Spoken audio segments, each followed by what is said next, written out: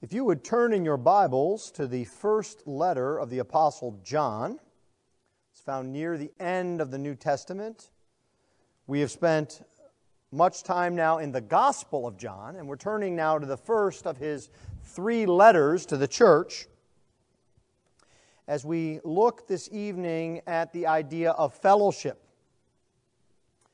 You know that we have been in the past few weeks in a topical series on the various one another subjects of Scripture.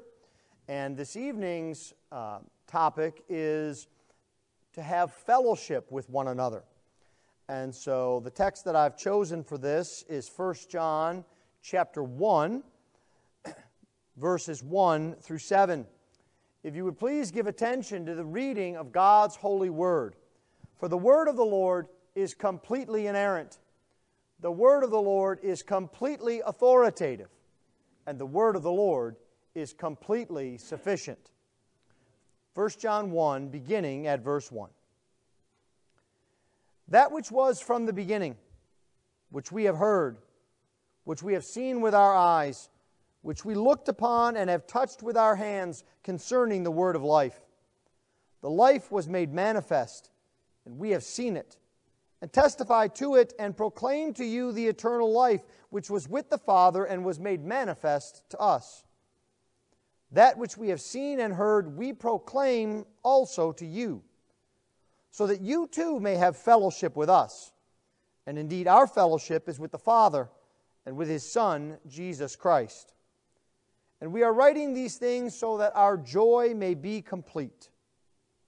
This is the message we have heard from Him and proclaimed to you, that God is light, and in Him is no darkness at all.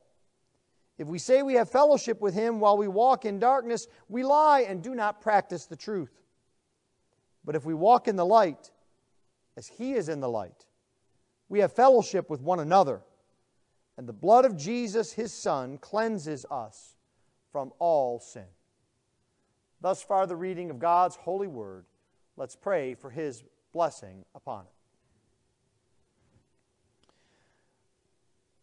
Dear Lord, we ask this evening that You would fix our eyes and our hearts upon the Savior. That we would see that our fellowship together as a church is centered on and begins with our fellowship with Jesus. That because He has bought us with a price, we are now a part of a family, and we may love one another, encourage one another, and equip one another. And so we ask this evening that we would be spurred on to be committed to each other through thick and thin, through good and bad. This we ask in Christ's precious name. Amen. What binds people together? I think that's an appropriate question to think about when we think about fellowship. You know, in our circles and in the church at large, we think of fellowship, the first thing that often comes to our mind, quite frankly, is food. That's how we have fellowship. As a matter of fact, you look in your bulletin this evening, we're having a fellowship supper. But fellowship is not about the food that we enjoy, or even the time that we have to spend together. Fellowship is a commitment.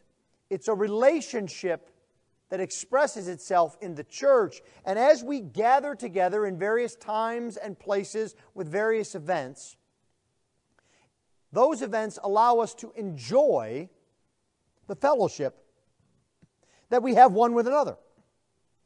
It's not about the meal that we come to or the event that's before us.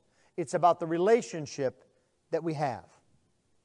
Some groups of people are bound together around a task or a goal. They've got something that they want to accomplish, and they're all working with one accord toward that event. Perhaps The most common example of that in our day and age are various sports teams. You know the famous saying, there's no I in the word team. And even though people have very different personalities, very different giftings, the only way to be successful as a team is to come together. Others are bound by geography or nationality. They grow up in the same area. They have the same tastes in food and in clothing and in language. And that binds them together. But the interesting thing is that the church is very different from any other organization or group in really the history of the world. The church is truly diverse. Now, we talk about diversity all the time now in America, but usually that is a cover for uniformity of thinking or of action or of desires. The church is truly diverse. It is one from all peoples, of all nations, all tribes, all tongues and languages. There is nothing as diverse as the church, because after all, the only thing that binds the church together is Jesus. The Lord Jesus Christ is what brings people together from Africa and Asia and America and Europe, from the 16th century to the 21st century.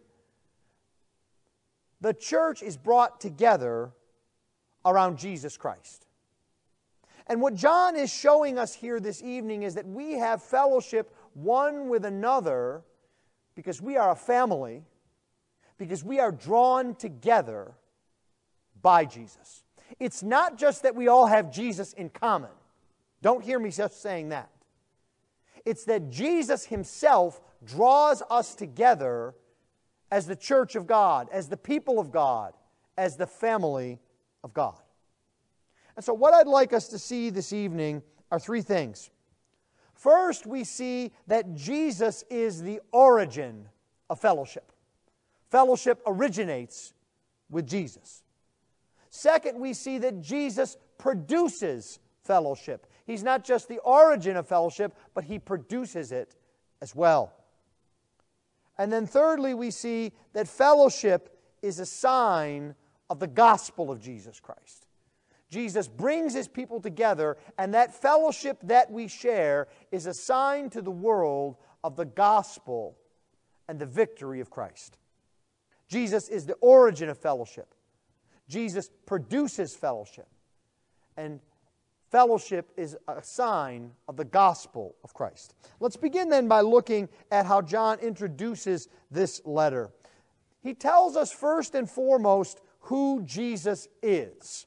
And this is important. You'll notice he starts in the first few verses describing our Lord Jesus Christ, and he's going to build up to the fact of fellowship, to the fellowship that Christians have with Christ and with the Father, and then therefore with each other. And so he starts back at before the beginning.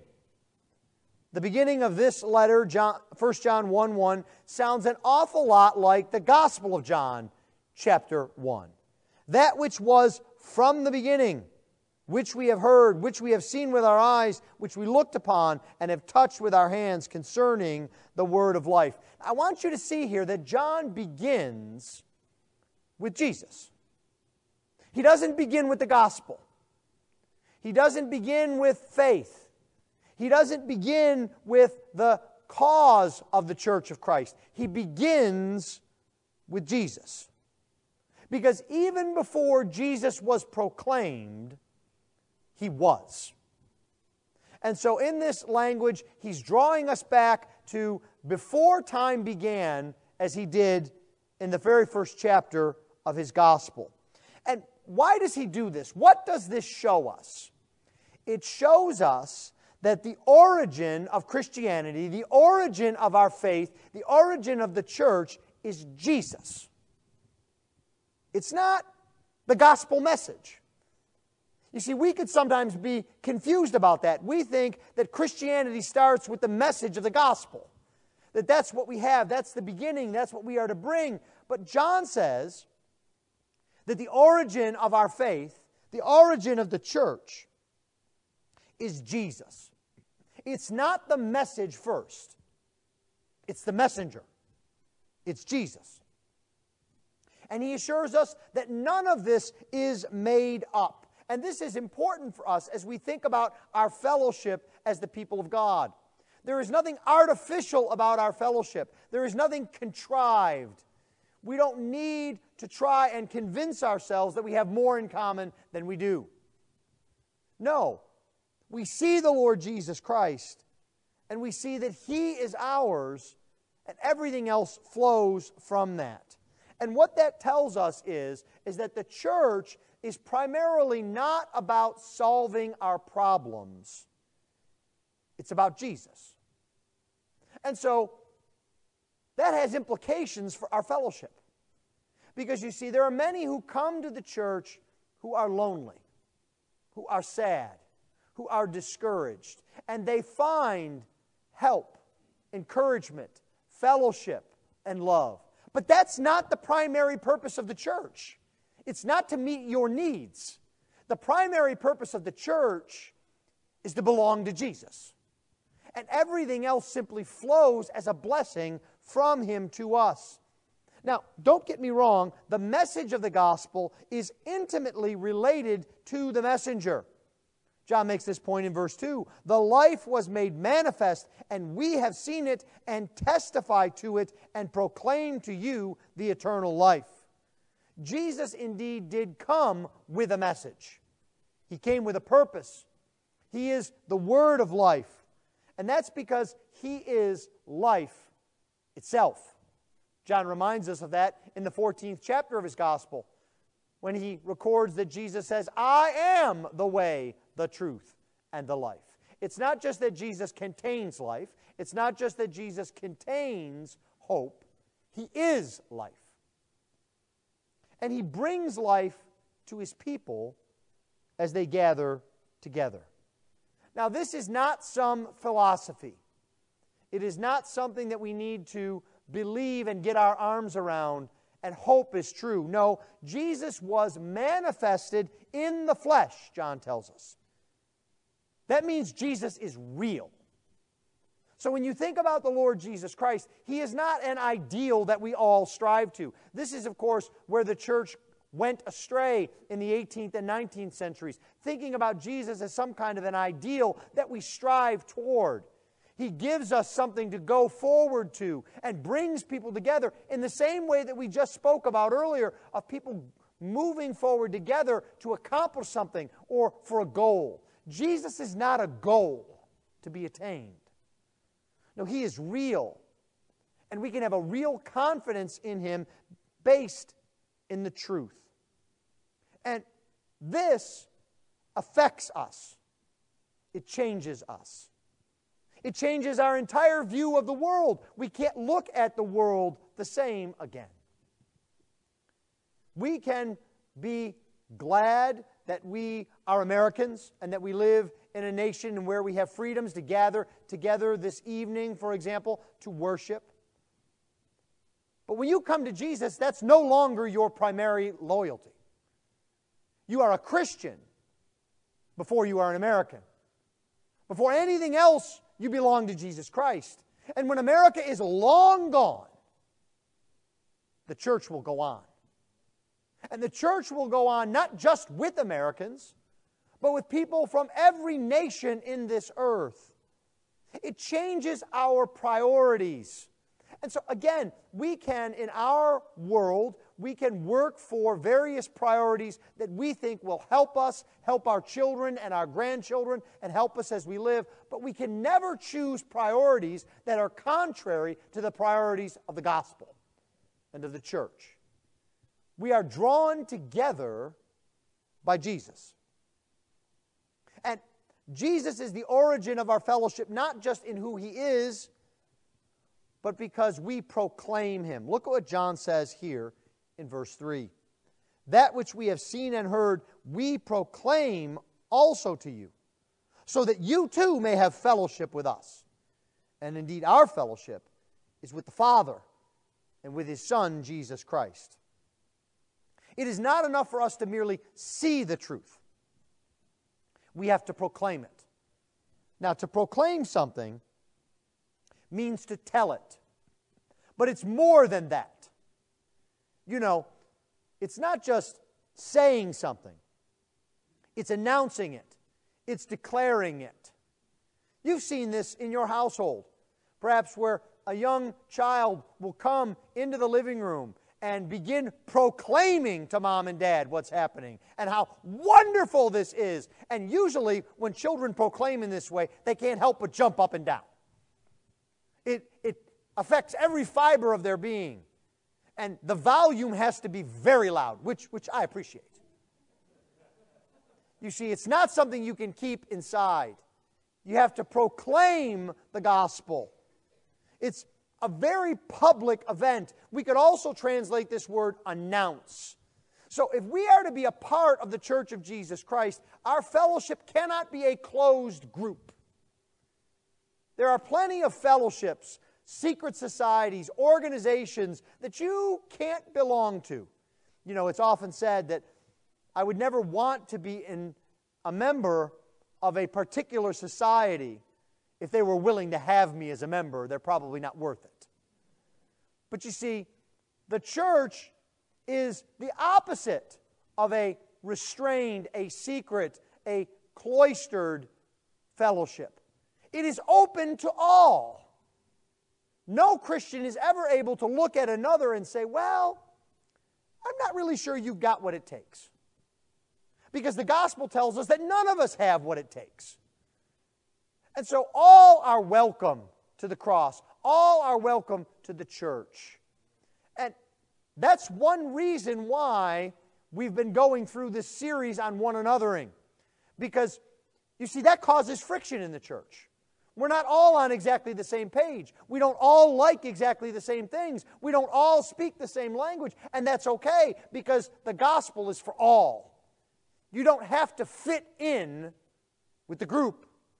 No. You are a part of the church, a part of the family of God, merely because you belong to Jesus.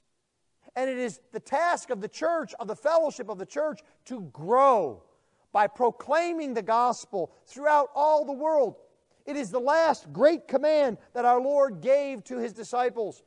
He said that they were to take the gospel to every nation, baptizing them and teaching them all that He's commanded, that they were to take it to Jerusalem, to Judea and Samaria, and to the ends of the earth, to make this fellowship complete.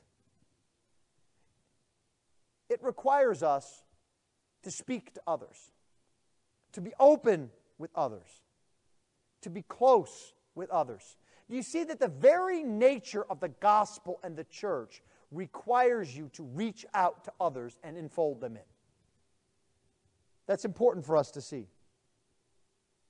The second thing I want us to see is that Jesus produces fellowship.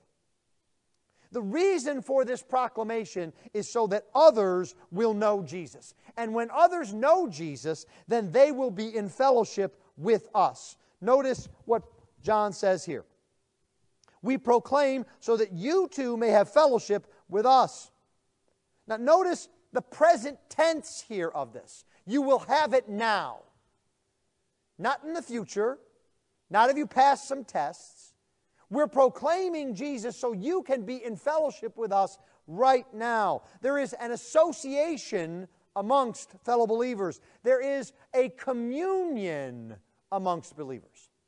That communion is so strong that when we come together to celebrate the Lord's Supper, we call it communion. Have you ever wondered why we use that phrase? We use that phrase because the Lord's Supper reminds us that each of us is in union with Christ. And when we are in union with Christ, we are in communion with each other. It's what the gospel does. And there's a partnership that happens. Because if I am called to proclaim the gospel, and if others hear the gospel and are brought into this fellowship, then they similarly are called to proclaim the gospel. And we have a partnership in that work. It goes beyond us. That outward-facing nature continues to grow and expand as we have fellowship one with another. Now, fellowship as John means it here, has terms. Now, notice that this is not just a get-together. This is not a mixer. It's not a potluck. It's a gathering of God's people. And that fellowship that we have with John and the other apostles that he calls here is based upon what we believe. I don't think we often think about fellowship, even in the context of the church, as being based on truth and belief. We think about it as being based on mutual likes or personalities. And it is a sad thing about the church that often within the church there are fellowships that grow up in small pockets of the church.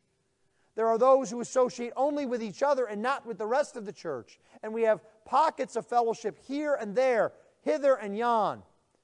But what John is saying is our fellowship is around the truth of God's Word and the gospel. We have to begin with the truth, and that is how we call others to Christ. And the reason that truth is so important is the dual nature of this fellowship. We relate to each other based upon how we relate to God. You can't take that out of the equation.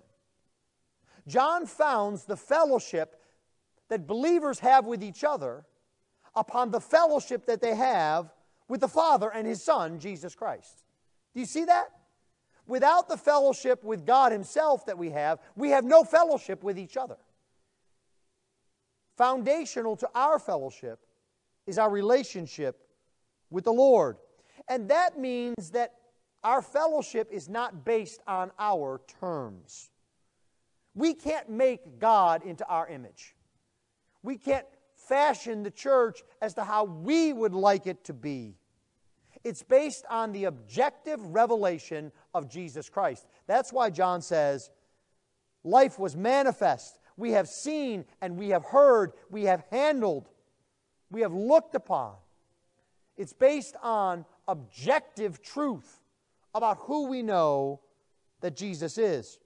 And John makes this clear by speaking of the Father and of the Son. He's summarizing the gospel. He's summarizing who Jesus is, that Jesus is the Son of God. And he summarizes how we have this fellowship together. And this fellowship, John says, brings joy. Do you see that here in verse 4? And we are writing these things so that our joy may be complete. Our fellowship brings joy. Joy begins with our fellowship with Jesus, but it grows as we declare Him. The life of God is a life of shared joy. That's why John must write this book. That's why we must proclaim, because that is the order of life. Proclamation, true fellowship, and then joy. You see, our fellowship brings joy into our lives because that is what Jesus Christ has intended. He intends us to be brought together. You may have heard some say this, I know I've said this at least on one occasion, that there is no such thing as a Lone Ranger Christian. I know I've said it another way around the Lord's Supper, that you cannot believe in Jesus and reject His church. If you have Jesus, you have His church. You don't get a choice. If you believe on the Lord Jesus Christ, you are signed up for the church. You can't stay distant from it. You can't say you don't need it. You can't try and avoid other believers, because when you do that, you are denying true faith in Christ. You're denying the value of other believers that Jesus has shed His blood for. And so, we must understand that our Lord Jesus Christ not only is the foundation or origin of fellowship, but He produces the fellowship that we have.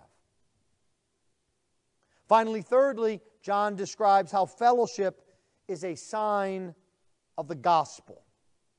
You see, when we see others know Jesus, that's what brings us joy. That is the other-centered nature of the gospel.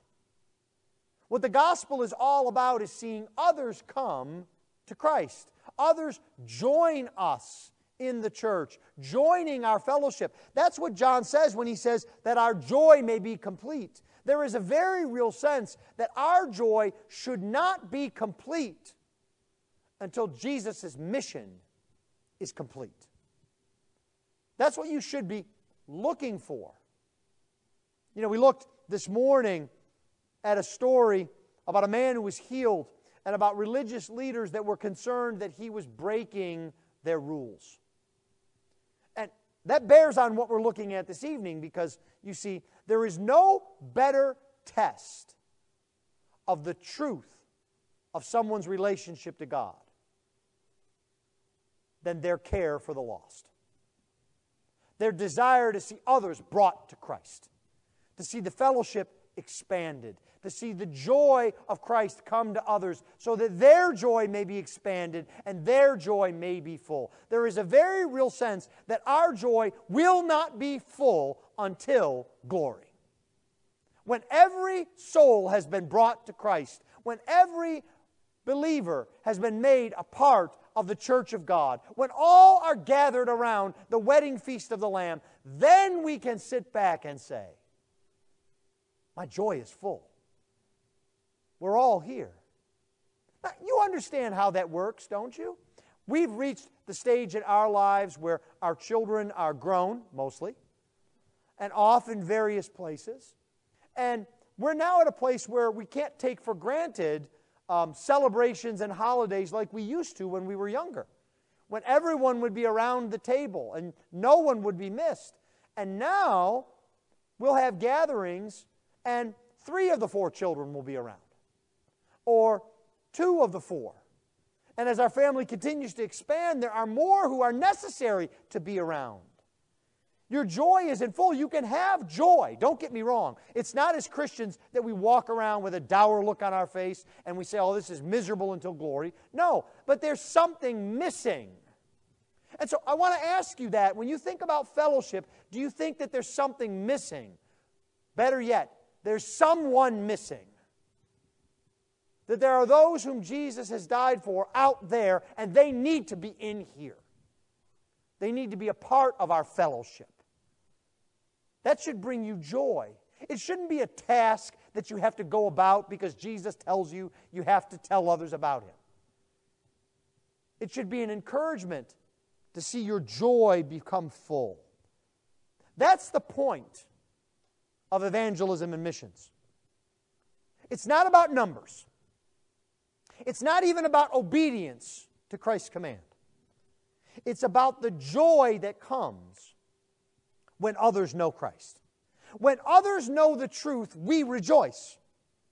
And we rejoice not merely because they are spared judgment. We rejoice because they are brought into fellowship with us.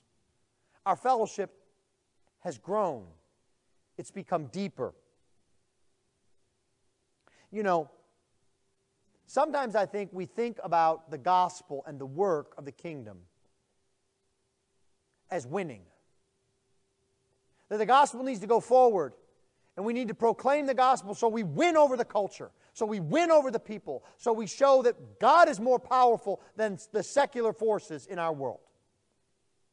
That's not what the gospel is about. What the gospel is primarily about is fellowship with Christ.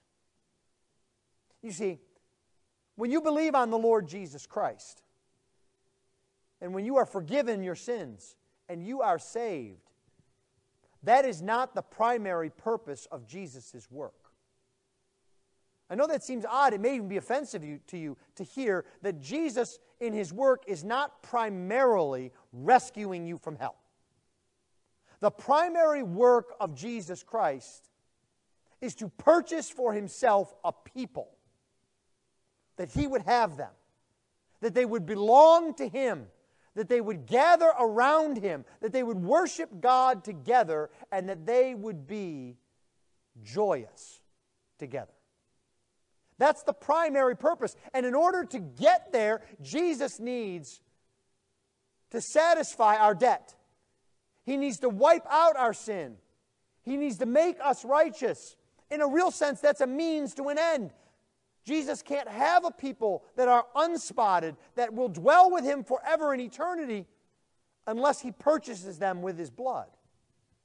But we're not going to spend eternity fighting off sin. We're going to spend eternity in the family of God. Do you want to increase your joy in life now? Well, let me tell you, you won't find it in a new car, or in a vacation, or in another degree, or in a better job. All of those things may be worthwhile efforts. But the only way you will really increase your joy is if you commit to the fellowship that God has given you in His people. That's what John says. And he even goes so far as to say that fellowship shows the result of the gospel change. Look with me at verse 6. If we say we have fellowship with Him while we walk in darkness, we lie and do not practice the truth. But if we walk in the light, as He is in the light, we have fellowship with one another, and the blood of Jesus, His Son, cleanses us from all sin. You see, we cannot lie about the fellowship that we have with Christ. We can't say we have fellowship and then walk in a way that is contrary to our Lord. The lie is found in our actions and in our life. But the fellowship that we have with Jesus points us to the truth and the reality of the gospel. When we walk together in the light of God's Word, we know that we have fellowship with one another. That's how we know our fellowship is true. We're all changed by the gospel, and we walk together in the light. We must remember that the foundation of fellowship is Christ. We can enjoy other aspects of it. I'm not telling you not to have wonderful conversations with friends. I'm certainly not telling you not to enjoy the meal that's been prepared for us tonight. I know I will. But we must remember that our fellowship is founded on Christ, centered on Christ. And when we remember that, then we rejoice. And then all of those little things that bother us, that rub us the wrong way about other people and we others, they become minor distractions. They're not really even worth talking about anymore. You know, those of you that have been married for some length of time know exactly what I'm talking about. It's not as if when you've been married that all of your bad habits have been whittled away. Right? I know mine haven't. But you don't talk about them every day, do you? You just kind of pass them by. Because in the big picture, they really mean very little. You know, we joke all the time about the person who doesn't put the top on the toothpaste tube, or the person who doesn't put the dishes in the dishwasher. But who would say to their wife or their husband, you know what, I'm done. This toothpaste thing is driving me insane. I'm moving out, and the marriage is over. Now, if someone were to say that, what would you say? You'd say they have no commitment to begin with to the marriage. So it is in the church. When someone speaks to you in a way that is a little bit harsh, or doesn't pay as much attention to you as you think they should, or doesn't include you in every conversation or every email chain, you have to remember that your fellowship is not grounded in those things. It's grounded in Jesus. Now, you may as well start having fellowship with fellow followers of Christ right now, because you're going to be in fellowship for all eternity. And if you weren't, that would be even worse. Fellowship is like a family. Jesus died to make us a family. We are to act like it. Let's pray.